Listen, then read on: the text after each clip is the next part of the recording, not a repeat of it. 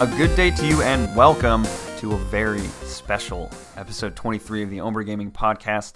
I am one of your hosts, Manny, and as always, although not really as always, but I'm here with Steve. Well, I am always here, so you're technically right. As always, I am here. But unlike the other times, it's just us. And this is actually a very special Sunday afternoon recording, which never happens. Sunday, we're very tired. I don't know if you can hear it in my voice, but I'm exhausted. I'm exhausted. I definitely feel the tired vocal cords. Yeah. Just kind of like, you're still trying this, huh? Yeah.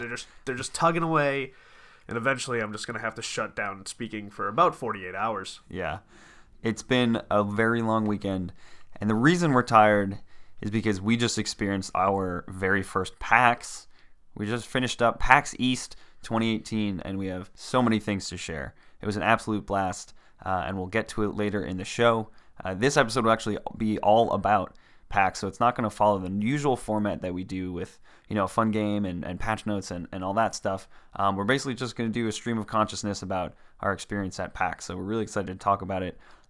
Hopefully neither of us passed out before the end of this recording. Before we get to any of that, let's keep the house. First up on housekeeping, please follow us on social media.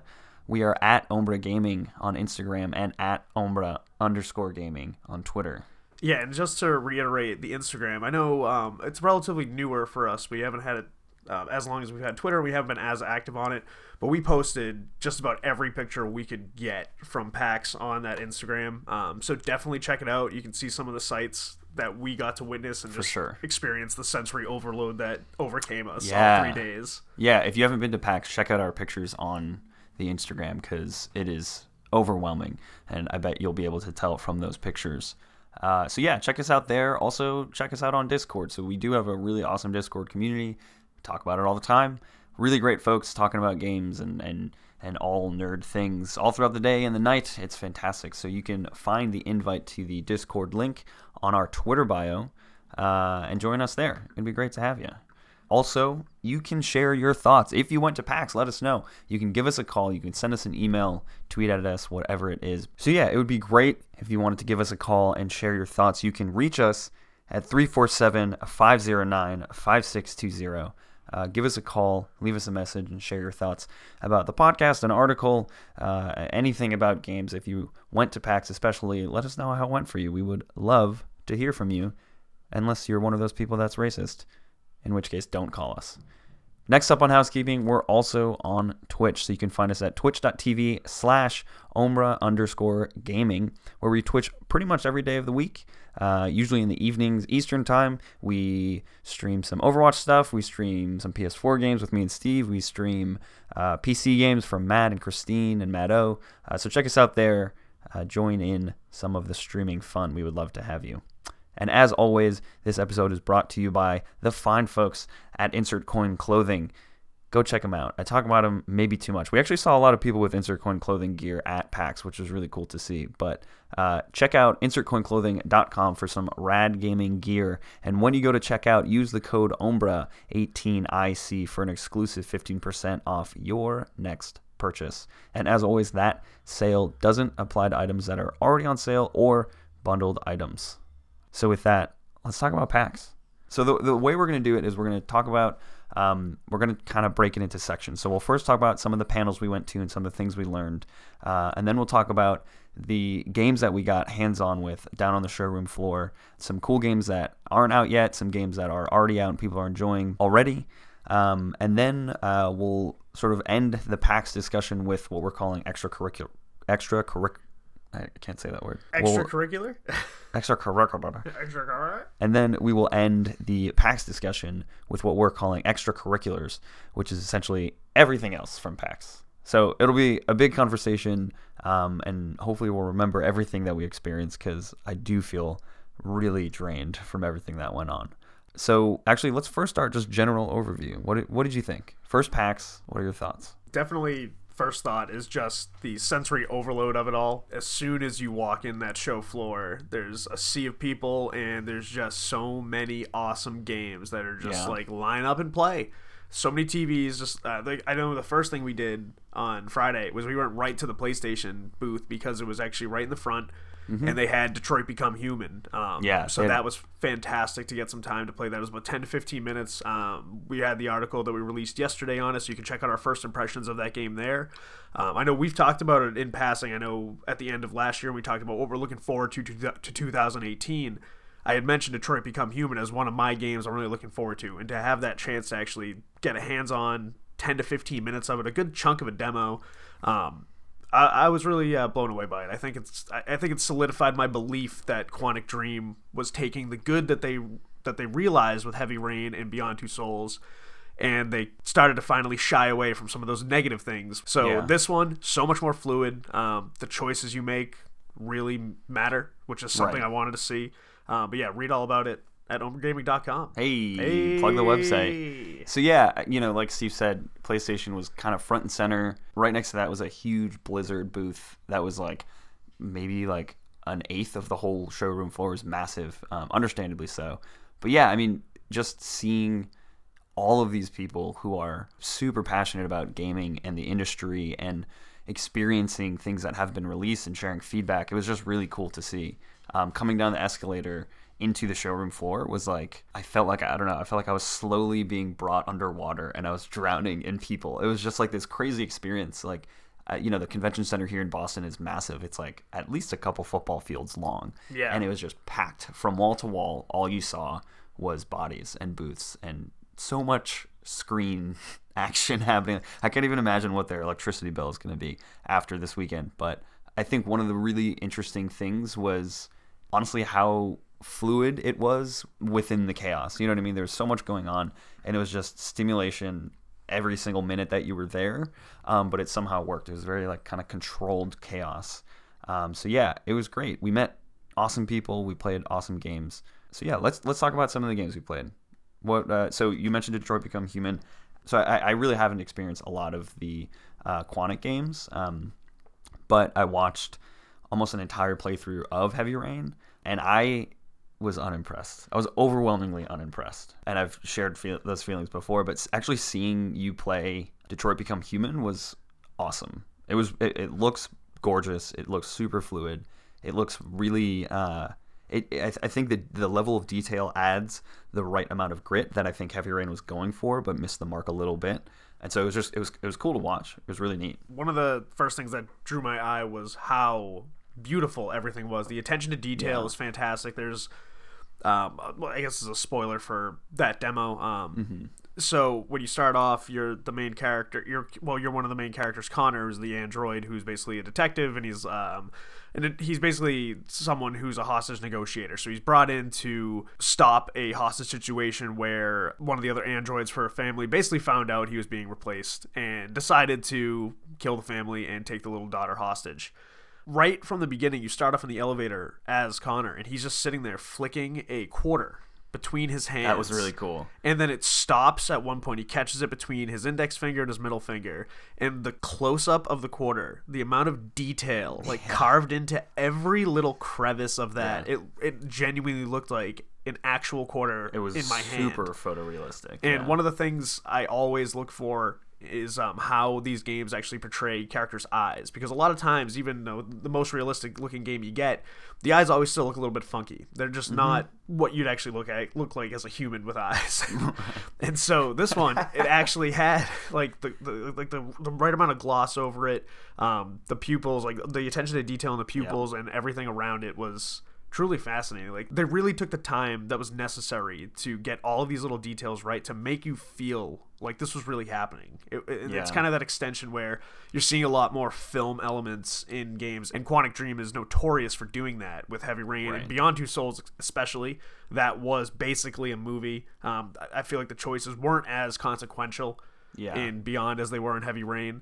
And that's fine. Like, they want to tell their story, but this one, it feels like a great combination of the two, because they have the better looking dynamic that they achieved with Beyond Two Souls, and then obviously they've improved on that with the next generation technology, and they've taken the best of what Heavy Rain was and making meaningful choices determine how the game played out. Like, at the end of the playthrough, they show a web of basically all your choices that you made and things that could have happened if you did something else. And there were literally, just for that 10 to 15 minutes, there were 7 different possible ending Outcomes, scenarios.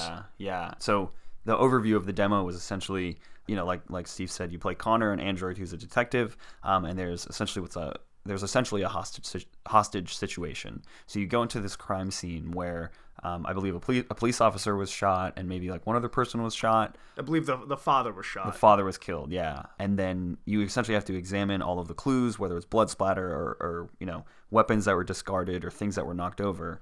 And then essentially you make your way outside, where another android who was acting as sort of the servant or the housekeeper or the helper for that family has the family's daughter hostage. So he's holding her, has a gun to her head, and he's standing on the edge of the building. The premise of that hostage situation is that this servant android found out that he was going to be replaced, and he thought he was a part of the family. He thought he was loved by the mom and dad and the daughter. And so you're approaching this other android who has this human at gunpoint, and you have to make the right decisions in the dialogue with this other guy, with this other android, to make sure he doesn't shoot her or he doesn't jump, or you're essentially controlling all of these variables in the situation. And it was really awesome to see you take time to think, understand what might be the consequences without really knowing like what the consequences were. That was one of the coolest parts. Unless you take the time to investigate the entire crime scene and find all of those clues, you don't know that information in the final confrontation. It gives you the opportunity, if you want, to just walk out and try to talk to this other android, Daniel, and try to quell the situation, but you can't really do it without all the facts. And so I took the time to examine every inch of that room and find every single clue that I could, and I ended up having... It gives you basically a probability counter of success. Yeah. And so with each clue you find, it gets higher. So by the time I went out there, I had like a 75% chance that I was going to succeed in saving the girl. And then as I was going, I used the information that I found in the clues that were laid around the whole room, and I was able to completely get a different scenario where I convinced Daniel to let the girl go. So she walked away, and then when she walked away, our snipers took out Daniel. Right. And so I ended up... Connor doesn't fall off the roof in my situation. The daughter is saved. And I feel like that was probably one of the rarer outcomes. I don't remember where... Because it actually, when you get to an outcome... I don't know if this is just for the demo or for all the sort of missions or storylines, but when you get to an outcome, a result of a situation, it tells you like the probability of that outcome. And I think I remember it being pretty rare that I didn't see it happening around us. So like, I actually, like I said, I saw that same ending where they both fall off the roof and save the girl. But I was not going to, toot my own horn, but I got the rare ending. Yeah, and we watched, we were in line for maybe 20 minutes, 30 minutes, and we watched at least 3 or 4 people play that same demo. And I knew Steve was sort of not watching as, attentively as I was because he was going to play it. But I was just trying to see, like, what kind of endings existed. And I saw a lot of the same things. I didn't see your ending. So I think you have a future as a detective, Steve. I hope so. I think you do. Like an android detective. Yeah. But no, it just really solidified what I was saying at the end of last year, that I do think this game has the potential to be one of the best of the year, and that left me just wanting more. I just wanted to play as the other characters, see what other scenarios happen, and I'm really curious to see where the story goes and how it all kind of comes to fruition. But it left me wanting more, which is really all you can ask for in these game demos. And it was actually cool because we ran into actually one of my favorite Twitch streamer and YouTube content creator, Kryken, who he was the one whose playthrough I watched of Heavy Rain. And we got to like sort of share our thoughts about it, and he was asking us like, what did you think about Detroit Become Human? Did it look good? Did it feel good? And it was just cool to have those conversations. So yeah, that was really great. What else did we play? I also just realized that I think we said we were starting with panels, but we're already talking about games, so let's just roll with it. We gotta keep rolling with it, because honestly, we have these thoughts that if we don't get them out now, our brains might just explode. Shut down. So yeah, what else did we play? Let's see. We played. Let's talk about The Messenger. Oh, let's talk about The Messenger. Yeah, so definitely one of the games that we were most looking forward to. And we actually signed up for a media appointment with Thierry, who's the co-founder and creative director of Sabotage, which is the studio out of Quebec. So actually Greg Miller's wife, Greg Miller from Kind of Funny Games, his wife is the PR director for Sabotage. So we got connected through our friends at Sasquatch Armada with her, and we signed up for a media appointment, which is really cool, and I'm super grateful we were able to do that, because we were actually able to well, firstly, skip the line, which was great. That was fantastic. Yeah, because there was a really long line, and we got to get hands-on with the game. We played a little bit of a demo, and then Thierry, who founded Sabotage, just sat with us, and he showed us all these different parts of the game. He would like warp the character to different boss fights, so we got to see a lot of the art. We got to experience, he showed us all the different kinds of music and all the bits of soundtrack that exist throughout that game. The soundtrack is addictive. It's so good. You can't help but just like bop your head. It's really so good. Yeah. And we met the composer who did all the music as well, which was rad. And then we shot a short interview with Thierry, and that'll be out soon, so keep an eye out for that. But yeah, it was an amazing game. Before we get too into the messenger, we gotta just do a quick thank you and shout out to Caleb and Brian from Sasquatch Armada. Absolutely.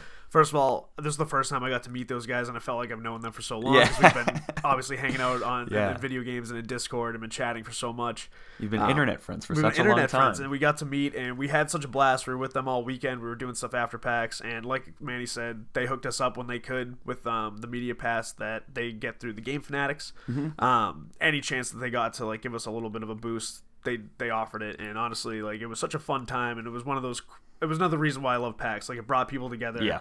It was just a really good time, and Yeah. just go check out their stuff. If Go you haven't check out already, Sasquatch you gotta Armada- go check it Armada, out, because those are two of the most creative and funny guys I've had For the sure. pleasure of knowing. Yeah. So yeah, shout out to you guys. Y'all are the best. So thanks a lot. But yeah, so we got to experience so many different parts of the game. And so a little bit about the actual experience of the game. It's a side-scrolling game, 16 and 8-bit game where you essentially play a ninja whose job it is to deliver a scroll across the land. So you're given sort of a quest, and you have to essentially, this is watering it down, but you go from A to B, right? And everything in the game happens sort of in the middle.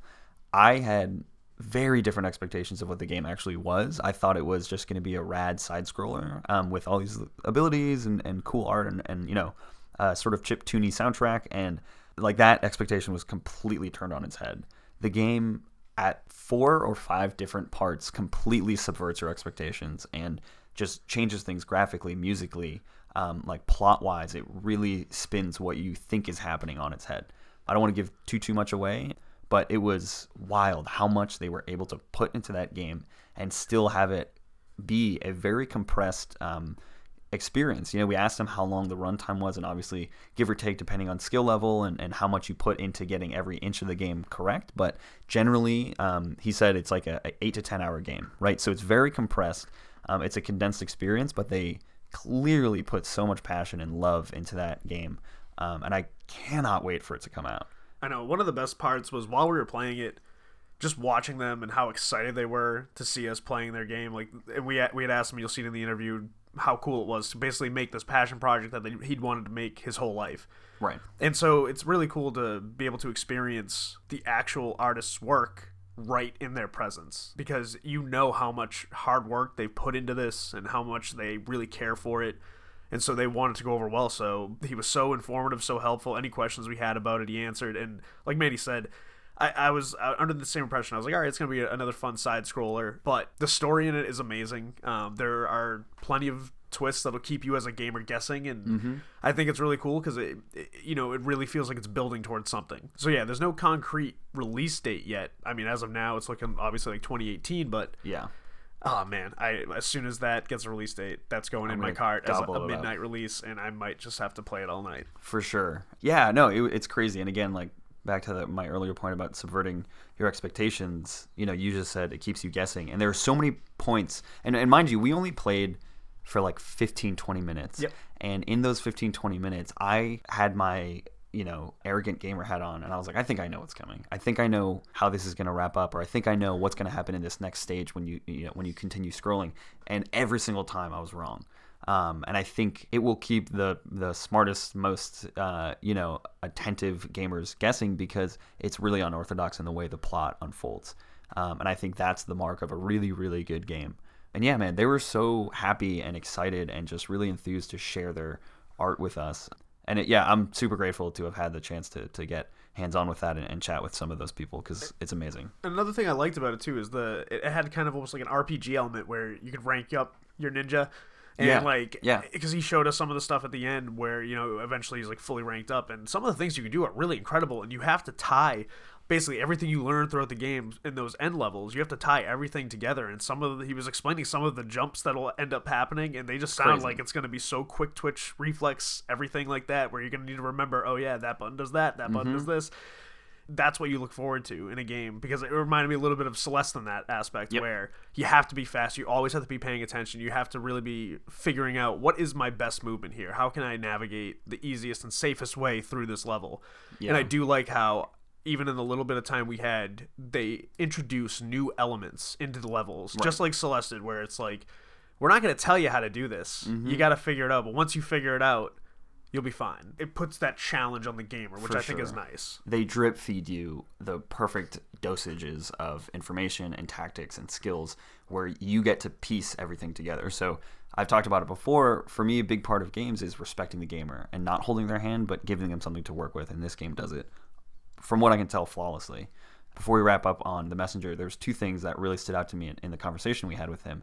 One of them was that as he was talking to us and explaining all the parts of the games, he was executing the most ridiculous jumps. And obviously he helped make the game, because he knew every inch of that game, and he was making eye contact with us and double jumping over enemies while throwing ninja stars and shit. And I was like, how are you doing this all? And the other thing that really stood out that I just thought was amazing was, one of the questions I asked in the interview was, if you could have one thing that PAX attendees walk away from this experience with, what do you want them to be thinking and feeling and saying and sharing with their friends?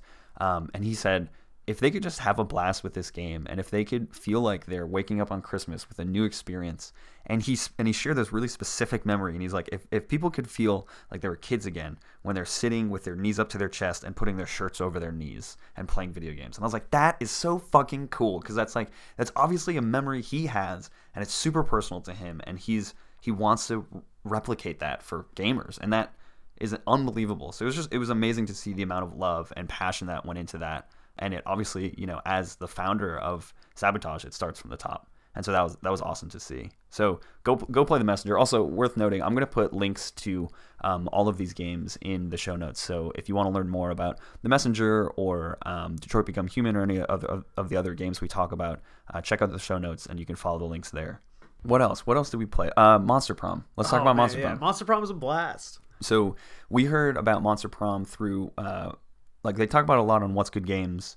Yeah, and they had brought it up when we did the What's Good Games panel on Friday. We'll talk about that in the next segment. And so on Saturday, we were like, well, we got to see what Let's this just is go all check it about. out. Yeah. And it was totally worth it. And there was a crowd. There was a lot of people standing around it. And I'll be the first to admit, I've never played a dating sim. I've never played this kind of game. And so basically the premise of it is you are a monster at a monster high school. And you essentially have to make a series of decisions that are very high school themed decisions to get a date to the prom and be successful in having that date. You can play it from 1 to 4 players, and essentially you all play a different high schooler, and you interact with each other, you interact with NPCs, and essentially you walk yourself through a story, and you can get different, I guess, perks or abilities, or I guess stats is the right way to phrase it. So basically, you can increase your wit or you can increase your bravery, and each of those stats will impact how the date that you ask to the prom will receive your request to go to the prom, right? So if you have a lot of wit and if you have a lot of smarts, those are two of the stats that you can increase or decrease in the game, and you ask the nerdy hipster kid out to prom, you have a higher probability of getting a yes than if you ask the jock, because he wants a date that has a lot of bravery and a lot of strength, right? So you have to understand all these different stats and how they impact the characters in the game. And it's hilarious. It's so well written. The writing is absolutely fantastic, because sometimes with those, the writing can come across as corny as hell, but the jokes were spot on. It was some of the funniest writing I've seen in games. We played with 2 random people that we just sat down with and played with, so 4 players.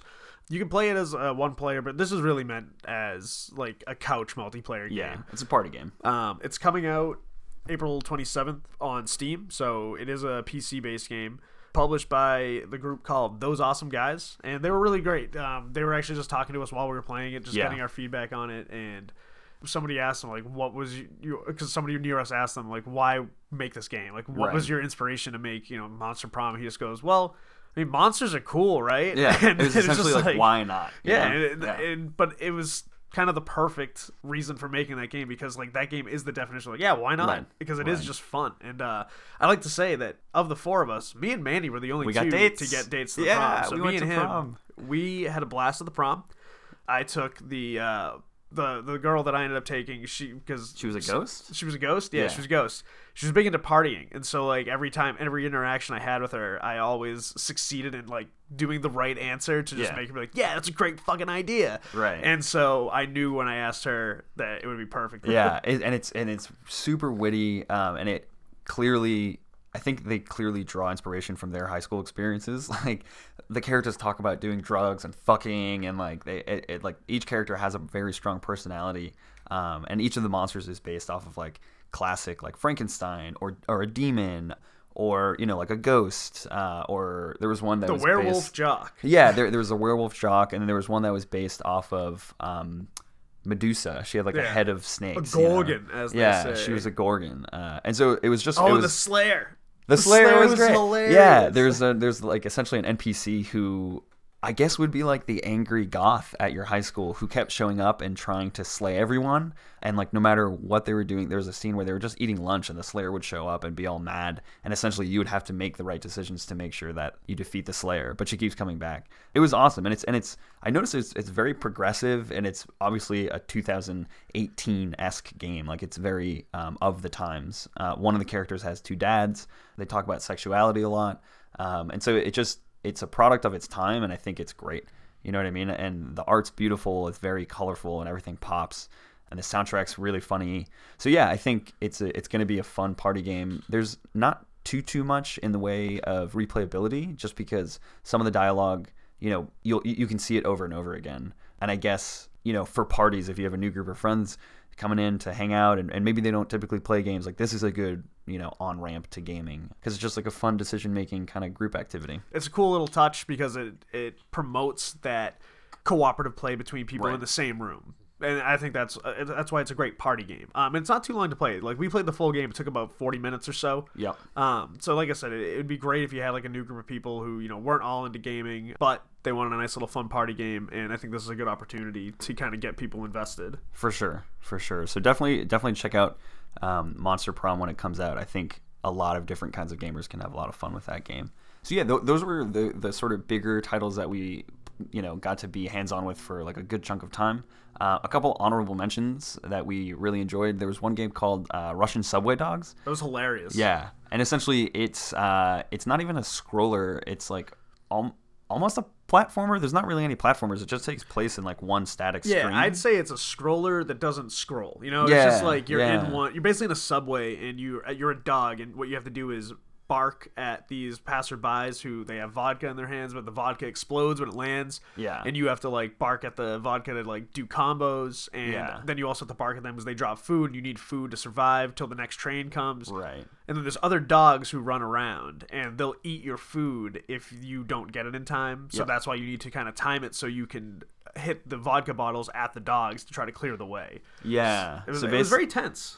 Yeah, it was really intense because the whole time, so trains are going by every couple of seconds, and throughout the entire level, I think it's hunger, but it's essentially your HP, it's your health, keeps decreasing, and you need to make sure you're getting food in you at a certain, at enough speed that you don't die of hunger before the next train shows up. So you actually have to be behind the humans, bark at them to scare them, and they drop their vodka or they drop their food. And there's like kind of goofy Russian music playing, and there's like kind of Russian themes throughout the whole game. Obviously there's cats that are like called the proletariat cats, and they have little Russian winter hats on, and it's very cute. It's a lot of fun. And I actually heard about that one. I think Tim Geddes talked about it a lot on KFG, and so it was cool to experience that one as well. Another one that we really enjoyed too was I Hate Running Backwards. Yeah. And that one is developed by Binks Interactive, and it was cool. They had a really big booth, surprisingly, much bigger than like a lot of other almost bigger names. Well, it was no, they were because they were in just a bigger booth with Devolver, so there were a bunch of games going on. That one happened to be on their giant screen, and so like we sat down on the couch and played it, and they were actually like filming players' reactions to the game. So that was pretty cool. And so essentially, you play 2 characters. I'm not sure if you can play more than 2 player, but we did. We played it with 2 players who are running backward the entire time.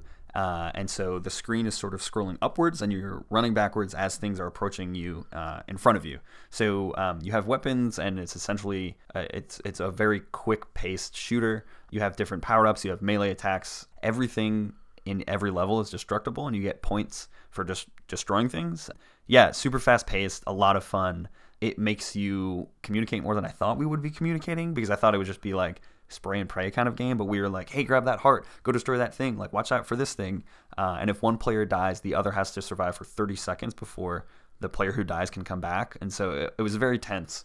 I feel like we played for maybe 4 or 5 minutes before we both died, because it got really intense. At one point we were like in a car and we were like flying over buildings and shit. Well, no, we got to the boss fight, and like that dude just fucked us up. Yeah, no, that made quick work of us. But that was a lot of fun. There was like almost throughout all 4 days at PAX, there was a crowd around I hate running backwards, probably because the screen was so big. But they were rotating. They were rotating games on the big screen. Oh, so on Friday, The Messenger was playing on it. I think The Messenger was playing on it yesterday too. I would have loved to play The Messenger on that screen. That would have been rad. But I also enjoyed playing it next to the guy who made it. Yeah, that was pretty true. cool. Yeah, I hate running backwards. This is one of those perfect ones. It's coming out on Switch, PlayStation 4, Xbox One, Microsoft, so it's coming out on everything. But this is one of those ones I was like, this would be so much fun on the Switch. Especially like with co-op, because you don't use too many buttons for it. Right. I think it was like right trigger, left trigger, and then just a couple of the actual like the face buttons. So not the D-pad or anything. So I think that'd be a fun game as one of those like couch multiplayers as well for like the Switch, and I think it'd be a great portable too. Definitely, and it's one of those games that you can just hop in and out of, right? So yeah, definitely. Like for example, for panels, we find ourselves with 10, 15, even 30 minutes waiting in line, especially for the bigger panels, and almost everybody was just sitting on the floor playing their Switch, right? And that was a blast. I think this game would be perfect for that kind of thing. If you're like waiting for a lift or hanging out with your friends or whatever, and you have a couple minutes to spare, it's the kind of game you can just pop into and have fun. So yeah, it was great. I didn't unfortunately get to play Dark Souls Remastered on Switch. Oh, sad about that. The Nintendo booth, like we got there right when the doors opened yesterday, and by the time we got to the floor, there was already they capped the line. They're like, you gotta wait. Yeah, you have to come back later. So they were actually giving out passes to get even into the Nintendo booth, and then in the Nintendo booth there was lines for each of the demos. And Dark Souls had, I think, the biggest line every time we walked by. And one of the days on Saturday, we did a beeline straight to Nintendo as soon as we got there, and they were already out of passes. And every time we walked up, I'd be like, so what's the best way to get in?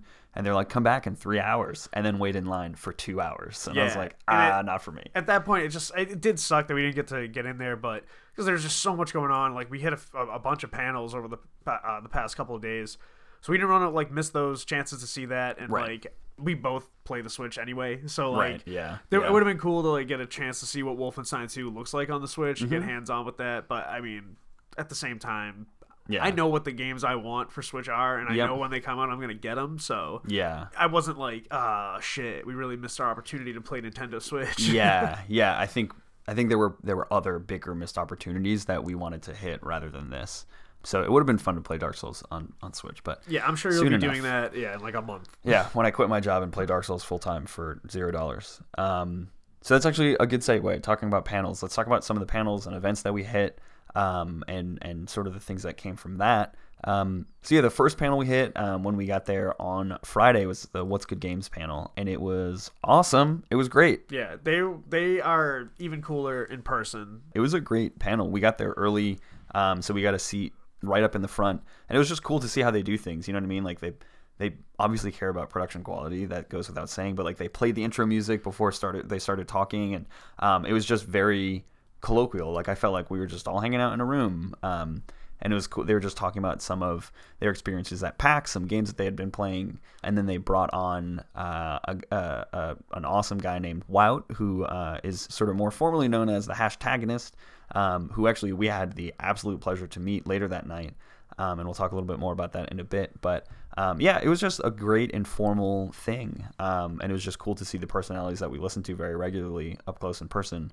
And then what made it even better was directly following that panel, they had a meet and greet at the Whiskey Priest, which is a bar that's right next to the convention center here in Boston. And it was awesome. Like, it was just great to be a part of the community, interact with the community. We must have had at least 4 people come up to us and say, hey, you asked the question about the podcast. What's your podcast? Tell me about it. I need something else in my podcast rotation. I'd love to learn more. And yeah, like I said, we had the pleasure of meeting the hashtagonist, Wout, who's a super genuine, just very kind guy. So he got looped into the industry actually through What's Good Games. He was, I guess, sort of informally involved with Easy Allies. And then I think he actually later worked for them. And he actually just recently started a podcast himself, which you should definitely check out. We'll post a link to that in the show notes as well. It's called The Hashcast. So definitely check that out because it's fantastic. I was listening to it on our Lyft rides on the way to and from the convention center. It's fantastic. So definitely check it out. But it was great because he was essentially confirming everything we wanted to be true, which is this is a great industry to work in. It's a group of passionate people who work in this industry, and they're so willing to help you. He shared his story of how he got essentially pulled into how he described the circle of the industry by Andrew Renee and Brittany and the What's Good Games ladies. And so it was just great to hear that, right? Like, he was just like, we'll let you in. Just work hard and be passionate and be kind. Just to hear that coming from somebody on the inside was like, okay, we're doing something right, Yeah, it was also really cool just to have conversations with him just about like video games and things like that. So it's like why we're all together, Right. That's why we all came to PAX East, because we're all passionate about the same things. And so when you get, thousands of people who are all super passionate about this same type of, media, you just find interesting conversations, and you find people who are always just willing to talk. Like, that's the thing Right. that really kind of blew me away. I definitely expected, like, these people that, like, when What's Good Games is putting on a meet and greet, you're fully expecting to get to meet them and talk to them. Right. But it was almost like a shock to the system with how friendly and how welcoming they all were. Like, I had a good 5 to 10 minute long conversation with Brittany from What's Good Games, and she was just so friendly. I went up to her and talked to her because me and her had an exchange on Twitter a few weeks back, because she was saying how her dad loves Mario Odyssey because it's just so much fun to play. So I responded, that game is such a delight. Like, me and Matt had talked about this a couple episodes ago, how much we love that game and how much of a joy it is to play. And so I went up to her and I was just like, I need to ask, like, is he still enjoying it? And we kind of spawned a conversation there, and it spun into other things. And Yeah. It was just amazing that she probably, obviously, like, so many people were coming up to them throughout that entire meet and greet, and obviously they must get this all the time. And just to be so welcoming and so open to talking about anything and everything, and just, they're just like, did you get a drink ticket? So here, I have a drink ticket. It's like everyone's trying to get drunk and have fun. So that was a great start to the weekend, just because, like you said, we got to meet the hashtagonist. We got to meet Rick Aguilar, who Manny and Rick had already been following each other on Twitter. Yeah. It's also, I want to mention Rick Aguilar, awesome content creator. He has a Twitch channel. You can find him at twitch.tv/OKDonuts. That's OKAYDONUTS. And he streams. He has some stuff on YouTube as well. And like Steve said, like, we had been following each other on Twitter for months, and we met him, and we didn't realize it at first. And I was like, hey, what do you drink? I'll buy you one. And he's like, oh, I'll have whatever. So I turn around to order him a drink, and I order it, and I'm looking at my phone trying to find him on Twitter, and I realized we had already been following each other.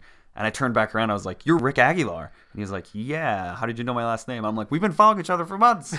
And so it was just like great to have those bringing people together. Yeah, it was awesome to have those kinds of connections, meeting internet friends in real life. But it was awesome. We took a big group photo, and we're hanging out with the What's Good Games crew, and their husbands were there, and there was folks from Sony there, and just making new friends. It was awesome to do that.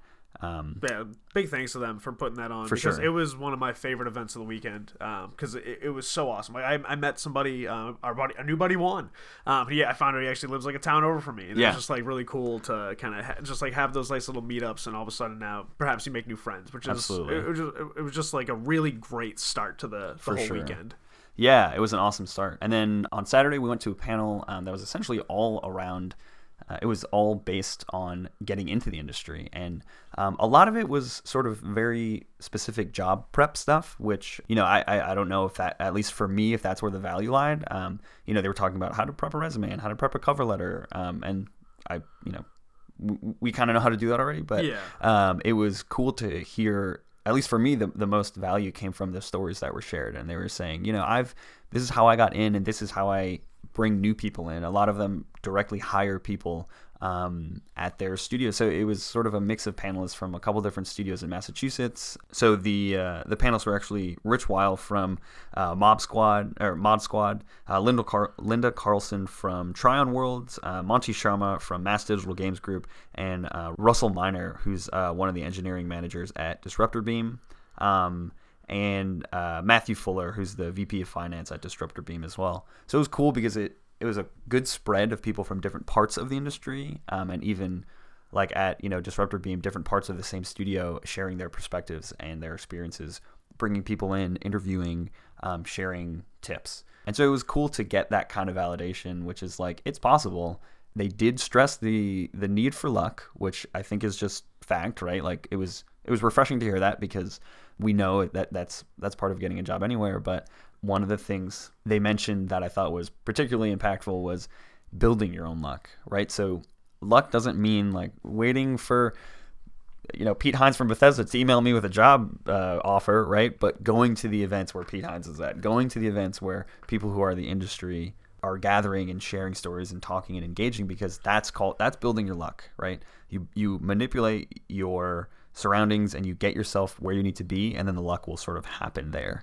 So it was cool. It was nice to see sort of behind that curtain. Yeah, the value I took away from that was the fact that it was such a diverse group of people in gaming. Because one of them, actually, Rich said it best, because he was kind of like the moderator for the panel. And he said it best, where I feel like there's a lot of that stigma where you need to be a developer or a coder to get into the game industry. And it's just like, that's not how it works. Like, they're companies. They have jobs for everything. Right. But he was saying the one common factor is everybody who works in games loves games. It doesn't matter whether you're the VP of Finance or you're an engineer. You're all trying to work for these companies because you have that one common bond. We love games and everything about them, so we want to work with them in any way we can. And that's the value I took, was that these people, all of them said, I never expected to actually have a job in this industry. Right. And they were all in their own different areas, and then finally they took that chance, or they had that stroke of luck because of the effort they put in, and they put themselves in the right position, and now they're doing jobs that they all unanimously said that they loved. Right. And so that was all the value I took, was that, if you're really passionate about it, find your way in. Yeah, so you gotta build that luck. Look for the jobs that do fit your skill set. And, right. I know Linda said it best. She had some great advice where, don't be afraid to shoot high too. If you see a job where it's like, I don't think I meet all of these qualifications, she said, apply anyway. Because guess what? If you meet some of the qualifications, you can probably learn the others. And that's just like one of the things I've always believed, is if you actually put forth the time to learn new things and actually make yourself better, then whether or not you meet the qualifications at first, you'll get there. Right. And I think it's unrealistic for any recruiter, any potential employer, to expect that you're going to tick all the boxes, that you'll check off every single requirement of every single position you apply for. And so punching above your weight class is okay, as long as you demonstrate the ability to learn above your weight class. And that's really what they were driving home, which again was really refreshing. So yeah, it was an awesome panel, and it was sort of a good change. It was sort of a good change of pace from the What's Good Games panel, which was much more community focused and engaging and fun. And this was like, you want to get in? Like, this is how you do it. Like, This is the business side, where you have to work and hustle. So it was cool to get both of those sides of the industry. And then another panel that we actually went to today on the last day of PAX was with IGN, and it was ridiculous. Oh my God. Yeah, it was ranking the top 10 games of PS4, which is an insane thing to even attempt. Yeah, the way they structured it. So, of course, it's so hard to rank the top 10 it's games. arbitrary. Yeah, because it's so arbitrary. It's all based on your own opinion. But the way they do it is, they had the panel of Alana Pierce, Marty Sleva, Andrew Goldfarb, and Miranda Sanchez. And so what they did is they went down the row, and basically like a snake draft, and they each picked, what they wanted on the list. but then they open it up to the floor, and they had people go up and suggest games for the top 10 list. Right. And you as a person could go up there and replace one of the games on the list with the game you wanted, but you had to plead your case to them, and they could veto it. Like, one person tried to get Tekken 7 on there, that got vetoed real fast. I think like most of the room booed as soon as he said Tekken 7. Yeah, like Tekken 7 in the top 10. Is that even in the top 10 Tekken games? Because I gotta say, I feel like there's like 50 Tekken games. Don't tell me that was really aggressive. So I mean, like, at the end of the day, it was more fun than anything. I don't think it was constructive, because it got to the point where people were saying, I'd like to put this game on the top 10 list because these are the reasons I like it for me personally. Yeah, you know? It was definitely funny. Also to see the crowd reaction. Like, this one little boy went up there and he's like, I want to put Lego Jurassic World on there.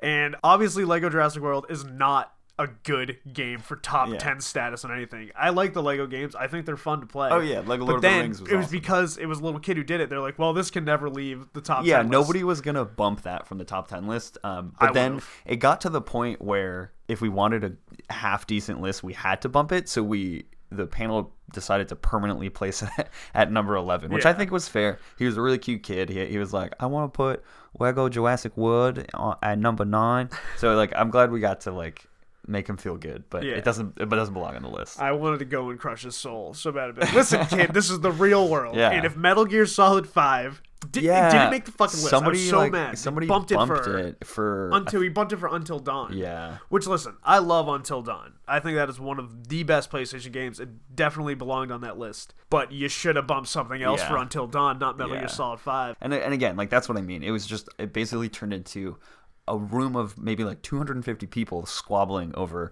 what games they enjoyed the most on PS4. You know what, like, really, really grinded my gears there? Their first initial top 10 list didn't include Horizon Zero Dawn. I was like, are you kidding me? I was like, how could you do that and not include that game? Yeah, towards the end of the panel, somebody finally got up and was No. It was the first guest that they had come up. And And he was like, I'm going to put Horizon Zero Dawn on. And I was just like, yeah. And like half the room actually stood up and applauded. It was fantastic. So that was a lot of fun. It was cool to see, again, the personalities up and close and just talk about PlayStation games that we love. Again, not the most productive thing in the world, but it was fun. It was fun. Like, that's what it was meant to be. It was supposed to be like one of those just shit show of an ordeal. I can't believe that guy suggested Tekken 7. It was bizarre. That was the most outrageous thing. I will give him credit for like trying to defend himself, but he was defending himself against 250 people who disagreed. So we're all he just was like, dude, quickly shut down. Yeah, because Alana Pierce was like, I think Marvel vs. Capcom 3 is a better game than Tekken 7, and I'm not putting this on the list. Yeah.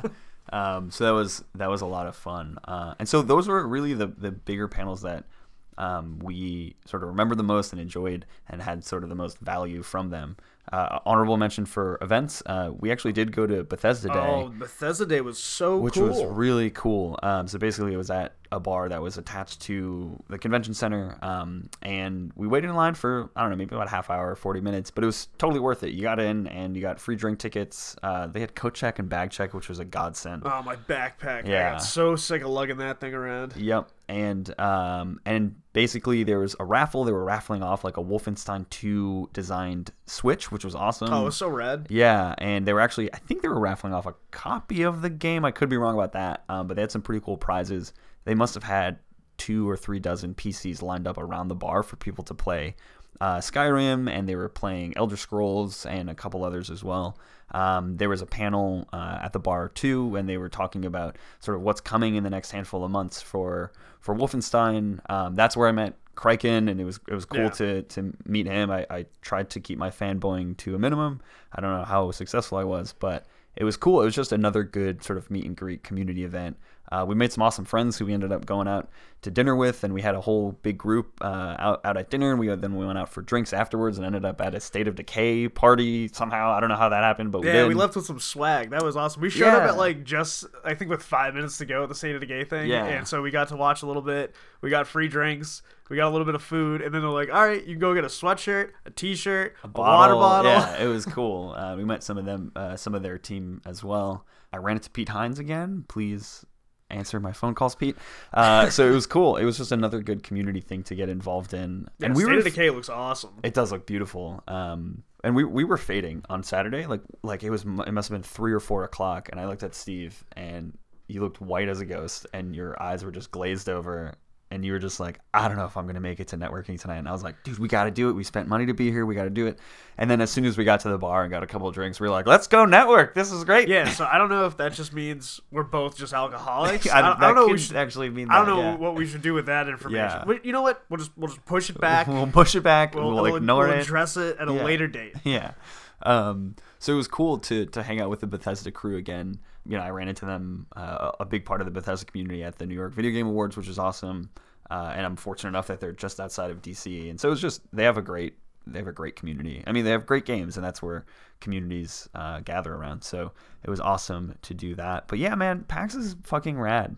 That was a lot of fun. I'm so tired. I feel like my voice is fading as this podcast goes on. But yeah, what are your sort of closing thoughts? What did you think about the whole experience? My closing thoughts were, I'm for sure going to go back again next year, and the year after that, and the year after that.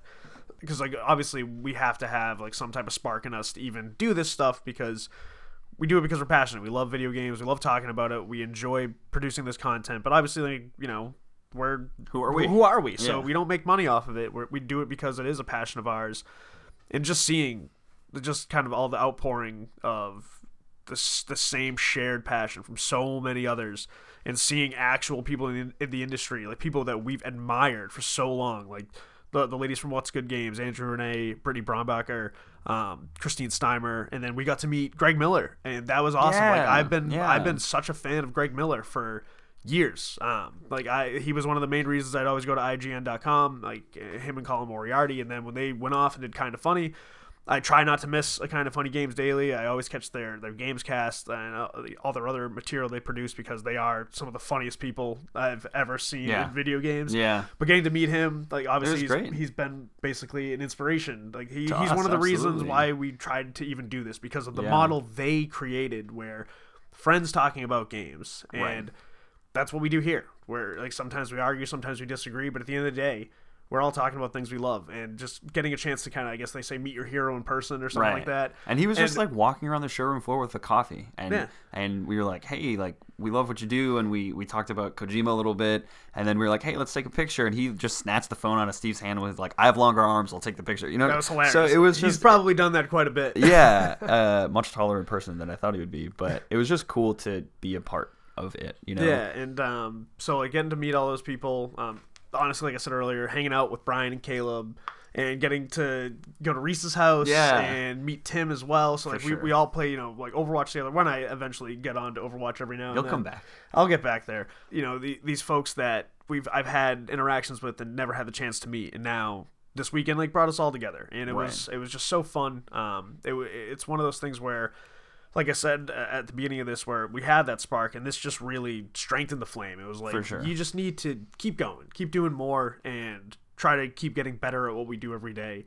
And it was just really an overall fantastic experience, and it was better than anything I really expected going into it. For sure. I didn't think we'd ever have the chance to sit down with somebody who created a game, ask him why he did what he did, and just get a chance to get that information from him. So it was amazing. It was so great, and I echo everything you said, Steve. I think it's one of those things where we hear about PAX, we hear about E3 and all these events, and we're like, yeah, that'd be cool one day. And then, you know, I don't know how we decided to do it, but we were just like, we just got to do it. And I feel incredibly lucky that we've been even able to do this so far, and have the community that we've built, and engage with, you know, Toot and Tooser and all the people who just, like, listen to us and enjoy what we build. And I feel so passionate and so much more driven and excited after going to PAX to keep doing that and keep making great content and having fun with our friends, because I must have said it 3 or 4 times, but the fact that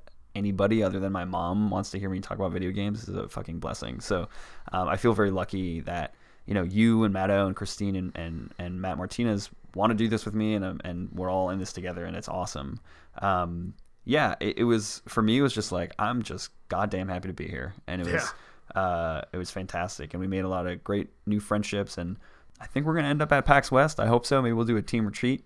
Yeah, we're just gonna have to convince Brian to let us all sleep on his bed. Yeah, we'll just share his bed. We'll just share. I'm sure he'll be cool with that. Yeah, we'll prom pose it across his bed. Yeah, we did that a few times this weekend. We did a lot of prom posing. So yeah, PAX was great. It was so fun. Thank you to everybody who hung out with us, who gave us drinks, who gave us shirts, who played games with us, who chatted with us and took pictures and all that shit. Gave us advice. Gave us advice and helped us learn and grow. And so very thankful for everybody who was there and having a good time with us. Yeah, that's kind of our segue into our community shout out, because the community shout out is every motherfucker who was at PAX East. Yeah, and it's you just guys like all rock. It was like I went to MagFest, and MagFest was like a fraction of the amount of passion and enthusiasm and love for the industry that PAX is. And it's such a community and consumer focused event. Obviously it's a marketing thing, right? Like, they have booths and games and they're selling things and giving things away, etc. And they want us to spend our money, but we're there because we love it. And like you said, sometimes we disagree, like all gamers disagree, and it would be unfair to the things that we love to not disagree about these things and not have really strong feelings about these things. So it was just, again, happy to be there. It was awesome. So shout out to all you PAX goers. Hopefully we'll see you in September? PAX West? Yeah. So with that, folks, let us know if you are at PAX. If you want to share some of your experiences, shoot us an email, tweet at us, give us a call.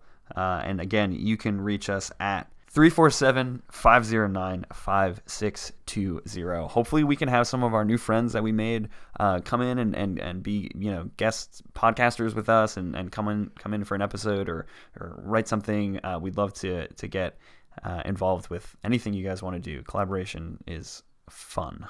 So with that, ladies and gentlemen, I hope you enjoy the rest of your week. Thanks for being here. And I hope you enjoyed this episode as much as we enjoyed making it for you. And as always, friends, wherever you are, wherever you're listening from, we appreciate you, and we'll talk to you very soon.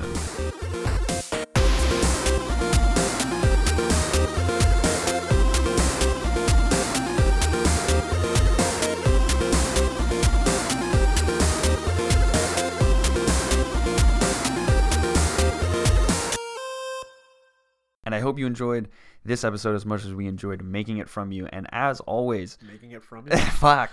We made it from you. We chopped you up and turned you into sound bites. Podcast.